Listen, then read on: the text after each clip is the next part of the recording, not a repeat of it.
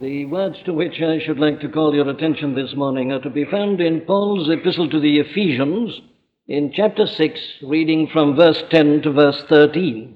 Finally, my brethren, be strong in the Lord and in the power of his might. Put on the whole armor of God, that ye may be able to stand against the wiles of the devil.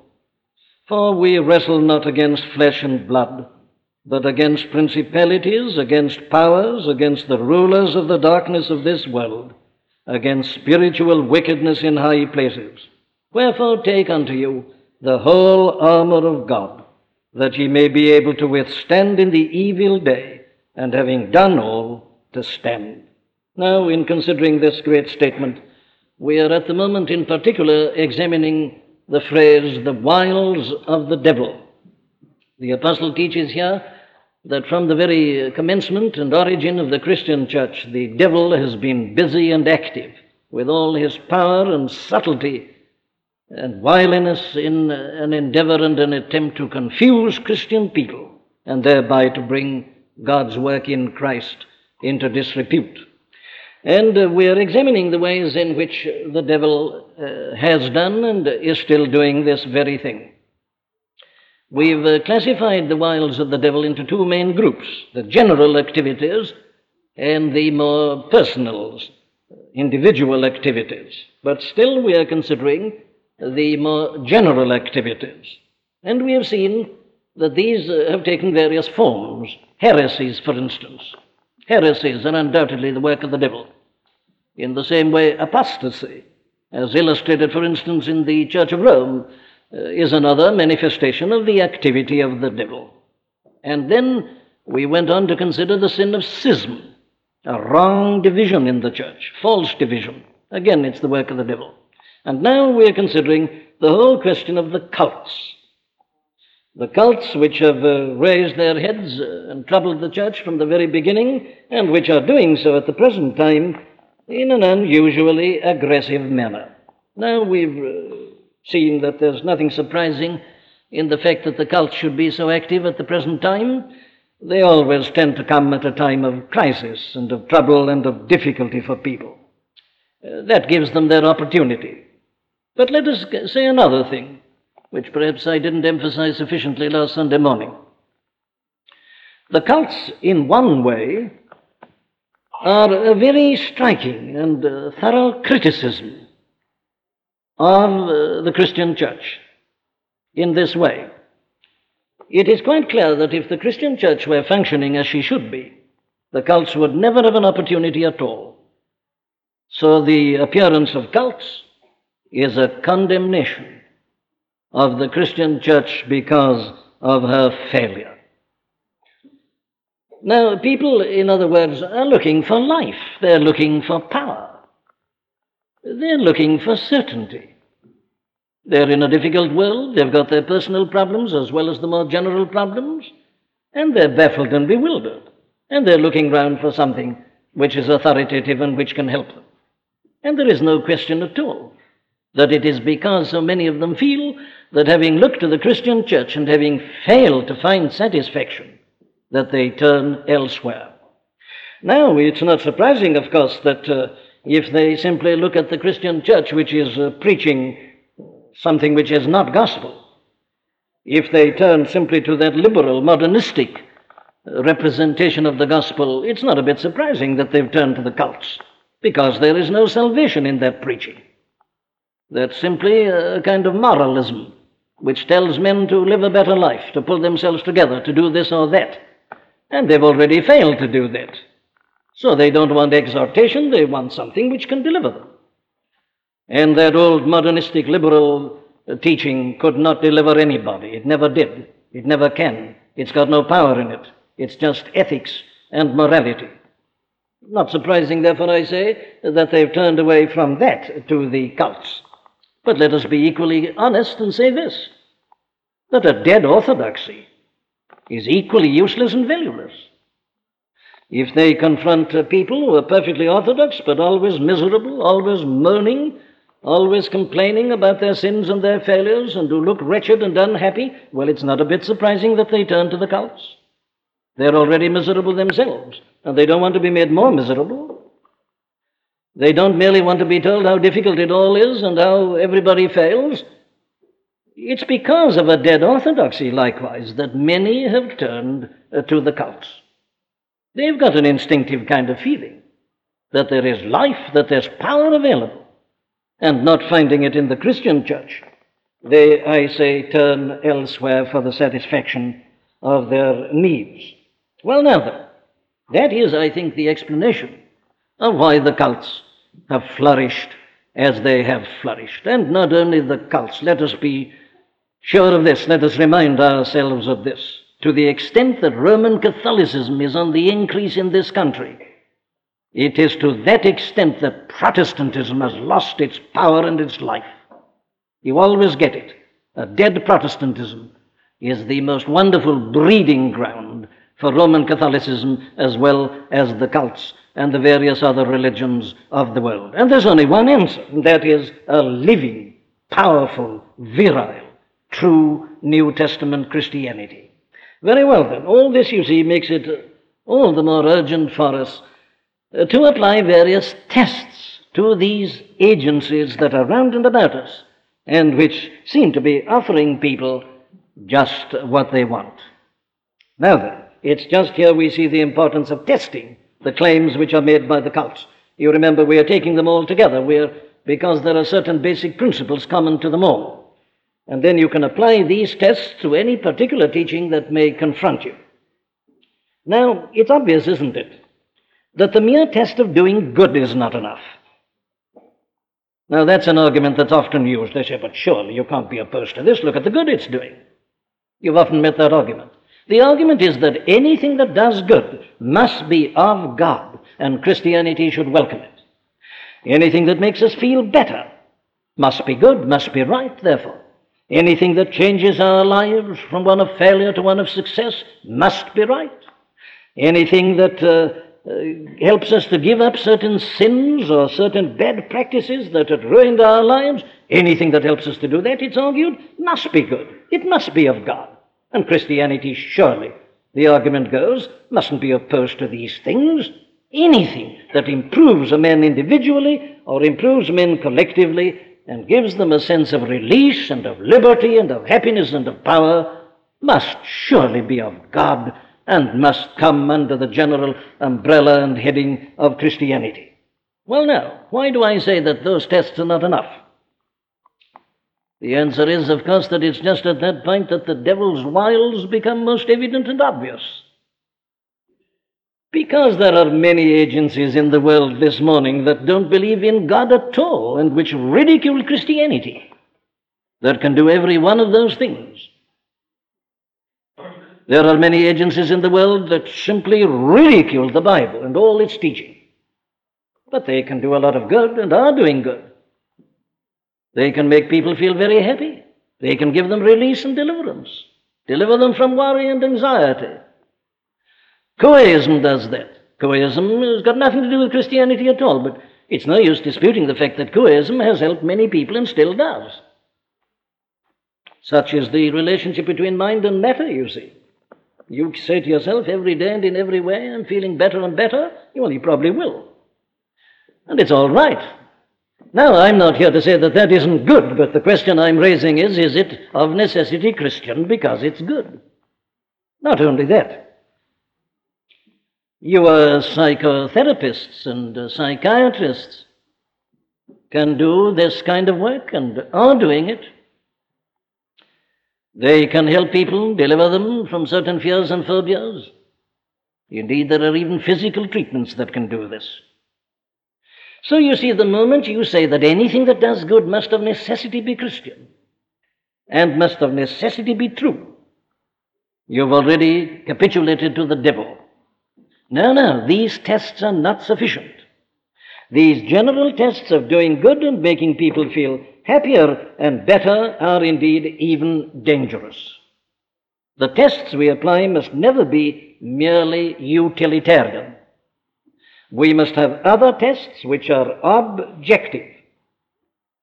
We must have tests which give us certain specific standards. Why is this necessary? Well, for this reason, that according to the whole teaching of the Bible, what matters finally and supremely is not how you and I feel, but our relationship to God. You see, the Pharisee in our Lord's parable of the Pharisee and the publican that went up into the temple to pray, the Pharisee had no problems at all. He had no complaint. He is indeed in such a happy state that he can say to God, God, I thank thee that I am not as other men are, and especially as this publican. I fast twice in the week. I give a tenth of my goods to the poor. No problems whatsoever. Good men, moral men, religious men, doing a lot of good, helping other people. No worries, no troubles. All is well. Well, what have you got to say? Well, you remember what our Lord said? That man did not go down to his house justified. You see, this is a very subtle matter. This is where the wiles of the devil comes in. What matters is not how you and I feel, but it's our relationship to God. And any agency that makes me feel I'm all right, if my relationship to God is not right, is of the devil. It's my greatest danger. Oh yes, it's done me a lot of good. It may do a lot of good to society. It may be a very good thing in a social sense. All I'm concerned to say is this, that it is not of necessity, therefore, Christian. And what the apostle is concerned about, and what we must be concerned about, is that we are specifically and definitely Christian. Very well. All those general tests will not avail us. We've got to have something more definite, more particular, more precise. We've considered some of them already. We've taken the origin of these, going to the origin of these, see how they've started. Most interesting. What is their ultimate authority? Is it this, or is it a vision that somebody's had, or gold plates which they suddenly miraculously discovered, which had been written centuries ago, the sort of thing that has given rise to Mormonism? Then you've got to notice the way in which these always deny one or the other, or perhaps all of the basic doctrines, the doctrine of God, the Lord Jesus Christ, the Holy Spirit, creation, sin, redemption, and even the question of prayer. But now let's go on from that point. What further tests have we? Well, now here is another which always seems to me to be of particular interest and importance. Always examine the way in which these cults tell you that the blessing will come to you. Now they offer you all that you need. Peace, happiness, release, so on, guidance, healing, maybe any one of these things, or all of them mixed up together. But having put up your doctrinal tests in that objective manner, go on and apply this further test. How do they tell you the blessing will come to you? Or how do they claim that the blessing has come to them? And this is what you will find always, that the blessing offered never is based upon exposition of the New Testament. What do I mean by that? Well, I mean this, that you will find that you are told that the blessing will come to you if you accept a given formula, or if you take the proffered idea that is put before you. It's always an idea or a formula or a method. This idea suddenly come to a man. He may have had it, he claims, in a vision, or he may have had it suddenly when he began to think. And from that one idea, he elaborates his system. So what is offered to you always is this particular system, this formula, this idea that you have now got to put into practice. The result is that you will never find that they put their teaching in form of texts or statements which you find in the New Testament. The teaching is never authenticated from the Scripture. They're not concerned to do that. Why? Well, because they never got it from the Scripture. You see, it's always come in some other way, as we saw in discussing the origin last Sunday. Now, that is a very important and a very characteristic, very prominent characteristic of this teaching. It isn't that they've been studying and expounding or making an exegesis of the Scriptures and then present their teaching as the result of doing that. No.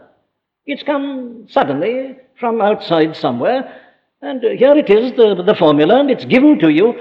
I say it's not substantiated from the Scriptures. They don't work it out in terms of texts. Now you see the obvious contrast. You read the works of any of the great teachers of the Christian church, and at this point I can say whether they were Roman Catholic or Protestant throughout the centuries. You will find that in the main it has always been a matter of exposition of the Scripture. Take all the great confessions of faith. Take the creeds. They are always substantiated by scriptural quotations. If you have a book with the creeds or these confessions, you'll notice that there's either a footnote at the bottom or even in the text they'll refer to you to certain scriptures. In other words, they are synopses of the doctrine that is taught in the Bible. But not so with the cults. There is none of this direct relationship with the scriptures. It's just this formula. And of course it follows from that in their teaching you get nothing but a constant repetition of this one formula. It's always one thing, one idea, one formula, and nothing else.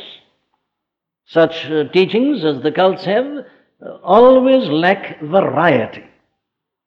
They always lack the element of largeness and of greatness, the sense of vastness and of glory, which you always find when you come to the Bible itself. Have you noticed that? You see, the Bible's a very big book, isn't it, and a long book. And here are these epistles, how expansive they are, and how they open out vistas, and how they stimulate your imagination and lead you into ever greater realms. And there's always a growth and a development, but never with the cults. It's just the one formula, and it's all in that.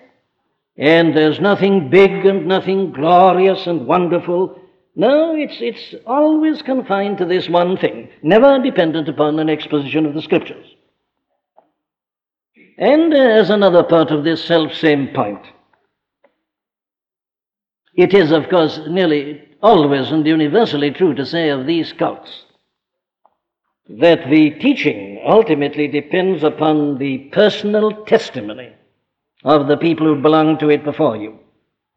So you will find that they don't so much expand the Scriptures to you and give you the doctrine concerning God the Father and the Son and the Holy Ghost and salvation. No, what they do is they say, now, I was once upon a time in this condition. They're always talking about themselves, always giving you their experience, always telling you what happened to them, with the implication that if you only accept the formula, it'll happen to you also. Now, in other words, I'm concerned here about the whole method, the methodology of the thing is entirely different. It's not scriptural in any respect, but it is the formula plus the personal testimony of what happened to me as the result of accepting and applying the formula in my own life. You go and do likewise, and you'll have the same thing. Now, I think that's a very important point, because that is not the Christian method at all. The Apostle Paul, in writing to the Corinthians, says, we preach not ourselves, but Christ Jesus as Lord. I know that there are some good evangelical Christians who are imitating the cults today, but thereby they're doing a great disservice to the Christian cause. We are to preach Christ Jesus as Lord. It is to be an exposition of the truth of God. We are not to be subjective in that sense. We are not to start with ourselves and end with ourselves and recommend Christianity simply because it does this, that, and the other. That's the method of the cults. It's not the Christian method. We are to present an objective truth, the exposition of the New Testament message. That, I say, is one of the fundamental differences in method between the cults and Christianity.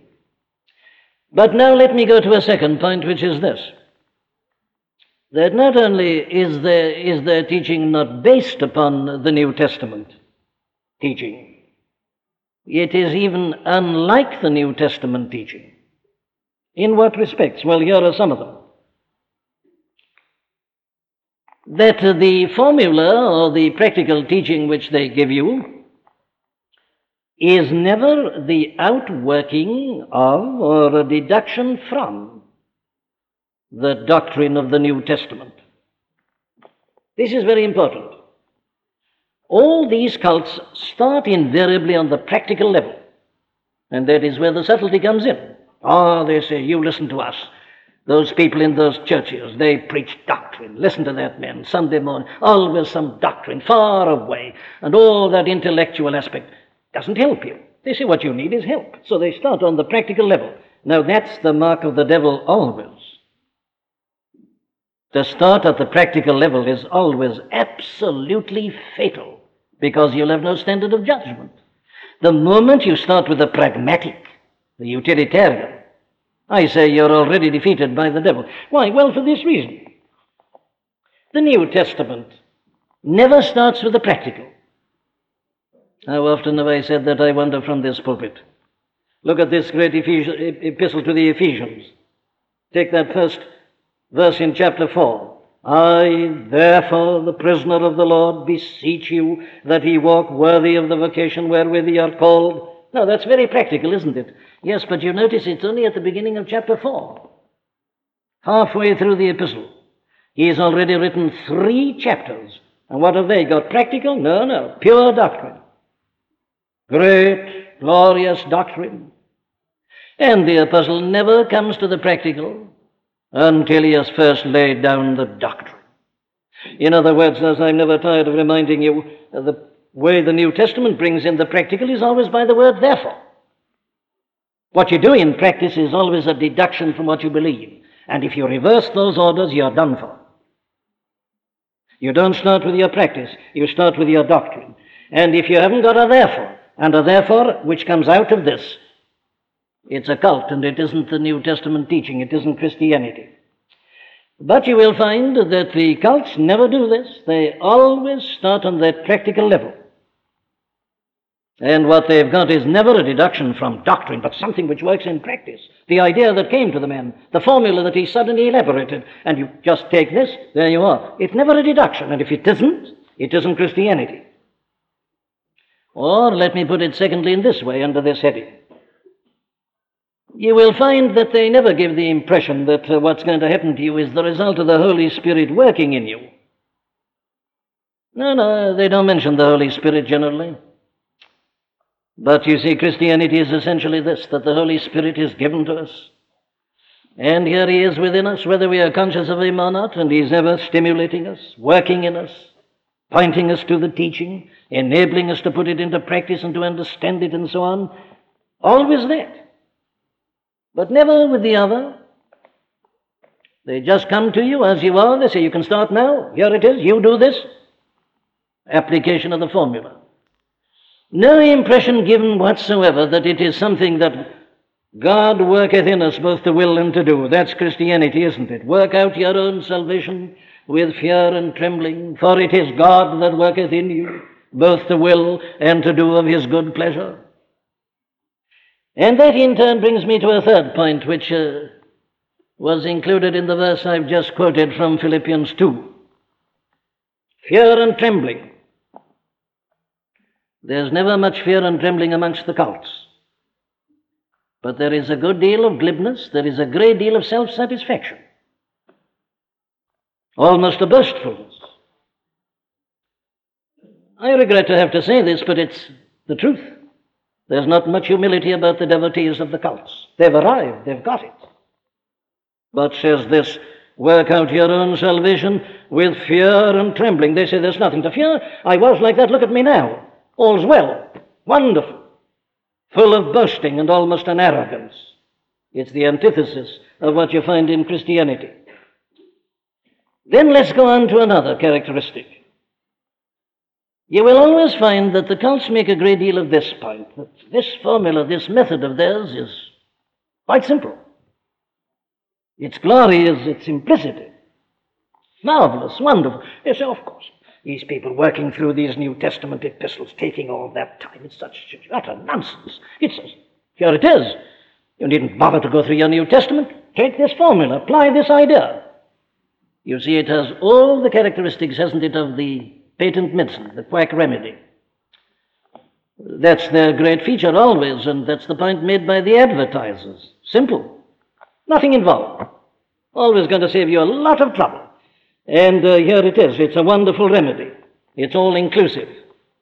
It'll do everything. Just this one thing. You don't need anything else. This will cover all your problems. They'll all be solved. whatever the aches and pains of your soul, take this and all is well. You've noticed that characteristic of them. This superb confidence and salesmanship, and especially this all-inclusive characteristic. Indeed, some of them not only say that they'll solve all the problems of the individual, but they'll solve the whole problem of the world and of politics quite easily. All you've got to do is to apply this formula. Everything's all right. No further troubles. But you know, the Bible doesn't speak like that, does it? The Bible's very different. If you read, for instance, the Apostle Paul in 2 Corinthians chapter 4, well, you know, you get a picture of a man who's very different from the devotees of the cults. Listen to Paul. This is how he writes. He says, "We have this treasure in earthen vessels, that the excellency of the power may be of God and not of us. We are troubled on every side, yet not distressed. We are perplexed, but not in despair, persecuted but not forsaken, cast down but not destroyed, always bearing about in the body the dying of the Lord Jesus, that the life also of Jesus might be made manifest in our body," and so on. In other words, you see, there's none of this cheeriness, brightness, and supreme confidence and satisfaction. The apostle is triumphing gloriously. Yes, but as a Christian, and there's a note of seriousness and of urgency, a note of the realization of the immensity of the problem and the need of care and of wariness. That's the typical New Testament statement, isn't it? But there is in these cults always an element of what I'm constrained to describe as childishness. It's much too simple. It's much too easy. It's a kind of wishful thinking, no problems recognized, everything dismissed, everything solved. It's all so simple, they say. And you know, any teaching, though it may be given by evangelical Christians, which keeps on saying it's quite simple, your sanctification, quite simple, no problem. Now that's the cults. That is not Christianity. The Apostle Paul never used such an expression. He rather does what he does in this epistle to the Ephesians in chapters 4, 5, and 6. He blends his doctrine and application, works it out. The seriousness of the thing is here. It is not easy. We wrestle not against flesh and blood, but we are up against these powers. And any impression that it's all quite simple is false to the New Testament teaching. And I add one other point under this particular heading. Another great characteristic of the cults is, of course, that they offer you the cure, the blessing, at once. It's the shortcut method, of course, and that's why it succeeds. Because, you see, if you tell people, well, now look here, all right, you've become Christian, you are converted. Thank God. But now don't run away with the notion that henceforward your whole life can be described like this. They all lived happily ever afterward. Now, says the New Testament, you mustn't do that. That's quite wrong. The New Testament says, look here, you're in a very difficult world. It's a sinful world. It's an evil world. It is a world that is dominated by the devil and his cohorts, these principalities and powers. Look here, says the Bible, it'll take you all that you've got to stand on your feet at all. Indeed, you'll need the whole armor of God. You'll need to be strengthened with power and by might in the inner man. You'll need to be strong in the Lord and in the power of his might. And then you'll be able to stand, and only then. Well, now then, to arms, quit you like men, be strong. That's New Testament, isn't it? Ah, well, says the typical lazy modern, I don't want that. I thought Christianity was something that solved all my problems, put everything on the plate before me. I thought I just reclined in this celestial tram car, which took me to heaven, and I did no more. You're telling me that I've got to struggle and fight, watch, pray, fast, sweat? I don't want that. I want something that really solves my problem. And the cults come along and said, quite right, of course. And you see, they say, look here, that's all nonsense. That's not Christianity at all. This is Christianity. You believe this, you apply this formula, and immediately all will be well. They don't talk about growth in grace and in the knowledge of the Lord. They don't talk about working out your salvation with fear and trembling. There's no process of mortification of the body and of the flesh here. No. Immediate arrival at perfection. And all you've got to do is to keep yourself there. You arrive at your absolute position immediately. And all you've got to do is go on keeping there. And all problem is gone. There's no struggle left. There's no difficulty to solve whatsoever. It's all been done, and done at once. Shortcuts. Oh, this is a most valuable test, this. Anything that offers a spiritual shortcut, and I don't care whether it calls itself evangelical Christian or not, it is not New Testament Christianity. There are no shortcuts here. None whatsoever. It's the outworking of this mighty doctrine which you now believe by the power of the Spirit and the Spirit working in you. It is watching, it is praying, it is mortifying the deeds of the body, it's keeping under your body, it's pummeling, as Paul puts it in 1 Corinthians 9:27, hitting it until it's black and blue. I keep under my body. That's Christianity in New Testament terms. But it's the entire contrast to the cults, which do it all so simply and do it all at once. No, it is not like the New Testament in its teaching. And then I want to say just another thing, another heading which I'd like to give you is this. Let us look at the nature of the blessing which is offered. And it's an excellent discriminating point once more. What is the character of the nature of the blessing that is offered to us by the cults? Well, you'll find invariably it always starts with you. In a sense, I've already been saying that because it starts on the practical level. It always starts with you. It always comes to you and tells you that it can do this, that, and the other for you. What do you need? What's your trouble? What's the matter with you? That's how the cult approaches you. What are you looking for? Are you worried and troubled? Do you find it difficult to sleep at night? Do you find it difficult to forget your business or your profession? Are you over anxious and burdened and worried? Are you looking for that? Are you looking for peace? You're looking for guidance, I wonder. You don't quite know what to do, and there you are, dithering. Oh, if only you could have something that gave you infallible guidance always. How wonderful it would be. All right, says the cult, come along. Do you want consolation? Are you bereaved and sorrowing? Have you lost some dear one? And is your whole life ruined? Do you want consolation and comfort? Would you like perhaps to be in touch with your loved one who's gone? That's how they come. Or is your trouble that you're being defeated by some particular thing that keeps on cropping up in your life? Is there some practice or habit or sin that's getting you down? Do you want to be rid of that? Now, that's the method of the cults always, and of course that's why they succeed. You see, they come to you at the point of your need, and they come to you as friends. They've got the very thing that you want, just where you are. Direct and immediate. Then sometimes, of course, it's health, physical healing, and so on and so forth. Now, there, you see, is the nature of the blessing offered. It starts with us. It's something for us and something that we need immediately. It's solving one of these problems which are worrying and perplexing us and which we are so acutely aware of. But what is the gospel method? Do you know it isn't that? What is the first thing in the gospel? And the answer is, it is the knowledge of God. That's the great message of the Bible from beginning to end. Why did the Son of God come into this world?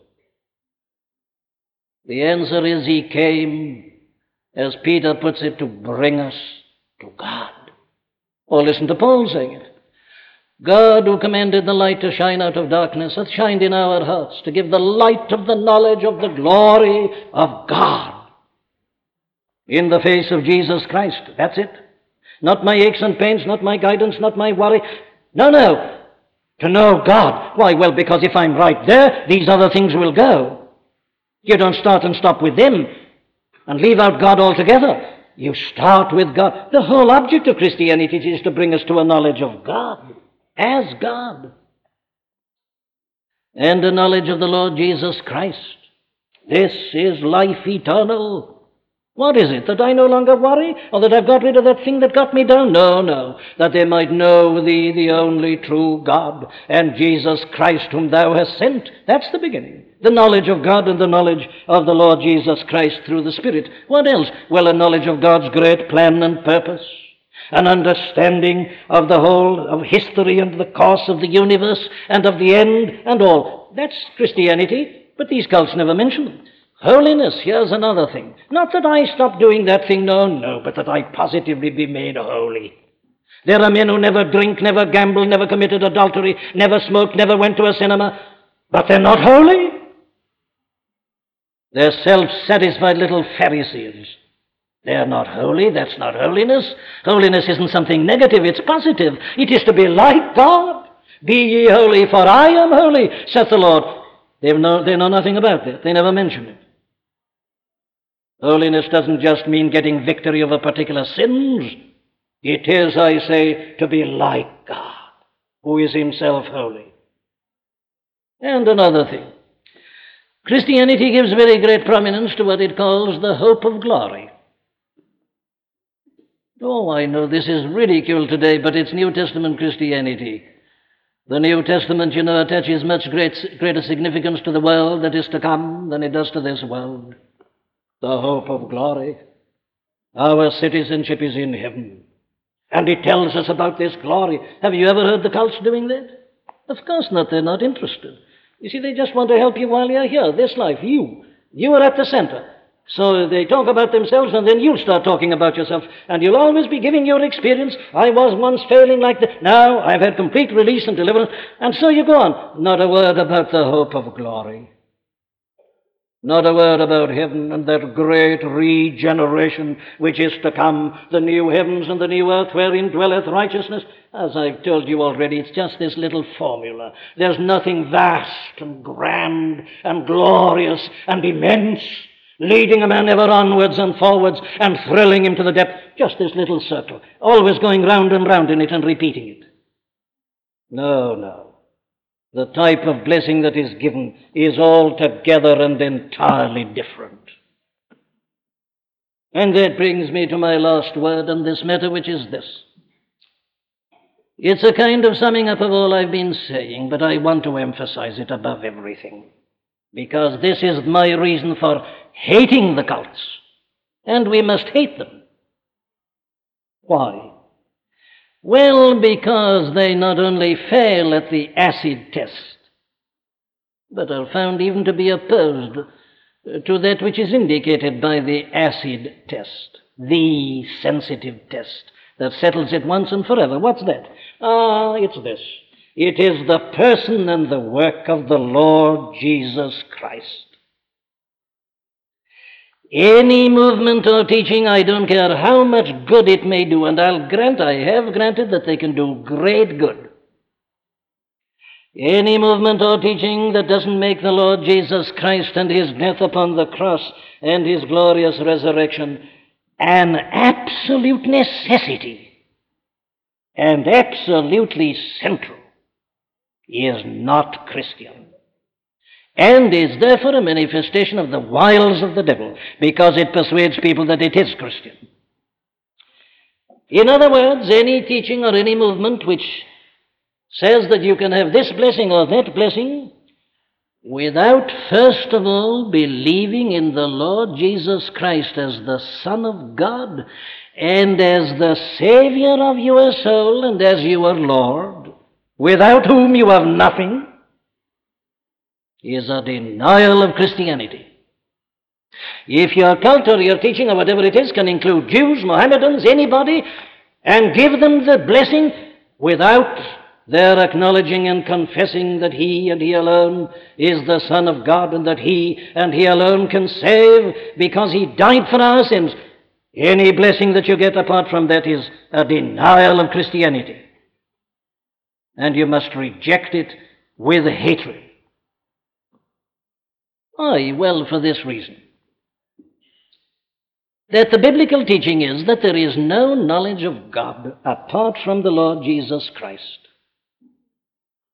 No man hath seen God at any time, the only begotten that is in the bosom of the Father. He hath declared him. That's why he came. You can learn certain things about God through nature and history and providence. You'll never know God truly. Indeed, I go further. There is no access to God except through the Lord Jesus Christ. Any man or any teaching who tells you that he can find God and have access to God except he goes in and through the Lord Jesus Christ and him crucified is a denial of New Testament Christianity, however much good it may do, because Christ himself said, I am the way, the truth, and the life. No man cometh unto the Father, which means no man can come unto the Father, but by me. Now that's absolute and categorical. There is no access to God, there is no knowledge of God as Savior and Deliverer and as Blesser, except in and through the Lord Jesus Christ. Or as the author of the Epistle to the Hebrews puts it, having therefore, brethren beloved, confidence and access into the presence of God by the blood of Jesus. Oh, a movement that bypasses that says the blood of Christ isn't necessary, is Antichrist. It is opposed to God and his Christ. Let it do as much good as it can. That's the wiles of the devil as an angel of light, doing good and deluding people. There is no entry into the holiest of all except by the blood of Jesus.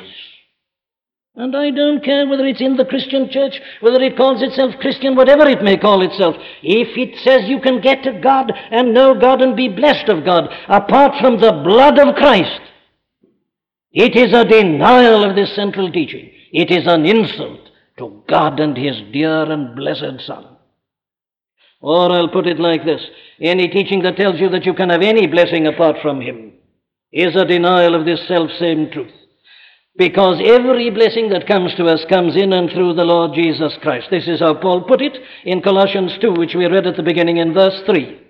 That their hearts might be comforted, being knit together in love, and unto all riches of the full assurance of understanding, to the acknowledgement of the mystery of God and of the Father and of Christ, in whom are hid all the treasures of wisdom and knowledge. He says it again, beware lest any man spoil you through philosophy and vain deceit, after the tradition of men, after the rudiments of the world, and not after Christ, for in him dwelleth all the fullness of the Godhead bodily. Every blessing that ever comes to men comes solely in and through the Lord Jesus Christ. And any blessing that is offered you apart from him and his death and his blood is a denial of the faith. And this is why I speak with passion, and we all should. It's an insult to him. It is an insult to his all-sufficiency. There's no need of the cults. Why not? Well, because everything they offer is given in Christ. They have no right to exist. They're an insult to him. Their very arising is an insult to him. There is nothing he cannot give. What is he? He's the Alpha and the Omega. He's the beginning and the end. He's the first and the last. He's the all and in all, and I am complete in him. A man who tells me that Christ isn't enough, that he needs another formula, is an insult to Christ. He's denying him. Christ has everything, because he is everything. I can do all things through Christ, which strengtheneth me, says Paul. I know both how to be abased and how to abound. He knows how to be full and he knows how to be empty. Everywhere and in all things I am instructed both to be full and to be hungry, both to abound and to suffer need. I can do all things through Christ, which strengtheneth me. Listen to it again. In nothing be anxious, but in everything by prayer and supplication with thanksgiving, let your requests be made known unto God, and the peace of God which passeth all understanding shall keep your hearts and minds through Christ Jesus. If you are even looking at the cults and saying, I wonder whether they can help me, you've already denied Christ. There is nothing that he can't give you. He's everything. He's the all and in all. Listen to this. Charles Wesley, he was constantly saying it. Thou, O Christ, art all I want. More than all in thee I find. And yet people are turning to the cults. It's an insult to him. Listen to Wesley. Thou hidden source of calm repose, Thou all-sufficient love divine, my help and refuge from my foes, secure I am if thou art mine. And lo, from sin and grief and shame, I hide me, Jesus, in thy name. Thy mighty name salvation is, and keeps my happy soul above. Comfort it brings, and power and peace, and joy, and everlasting love. To me with thy dear name are given pardon, and holiness, and heaven. Jesus, my all in all thou art, my rest in toil, mine ease in pain, the medicine of my broken heart, in war my peace, in loss my gain, my smile beneath the tyrant's frown, in shame my glory and my crown, in want my plentiful supply, in weakness mine almighty power, in bonds my perfect liberty, my light in Satan's darkest hour, my help and stay whene'er I call, my life in death, my heaven, my all. And if you think that he isn't enough, and that you must turn to cults for help or aid or assistance, if you say he needs any help or assistance, you're denying him, you're insulting him. It's the wiles of the devil. This faith which has supported and strengthened and blessed the saints throughout the running centuries, and which has stood every conceivable test, is enough. You needn't go to some newfangled idea that only began last century or in this century. Go back to the old story which is ever new and ever true. Come back to the fount and the source of every blessing. Come back to the everlasting God and his Son, our glorious Savior, the Lord Jesus Christ. And the Spirit will enter you, and your every need will be supplied, but only in that way. Very well. Let us join in singing that hymn I've just read to you, hymn number 471. Thou hidden source of calm repose, thou all-sufficient love divine. Now remember, this is a hymn of praise and of thanksgiving. We've been dragging every single hymn this morning. God forbid we should ruin this. Let us sing it brightly, cheerfully, believing it as we sing it. 471.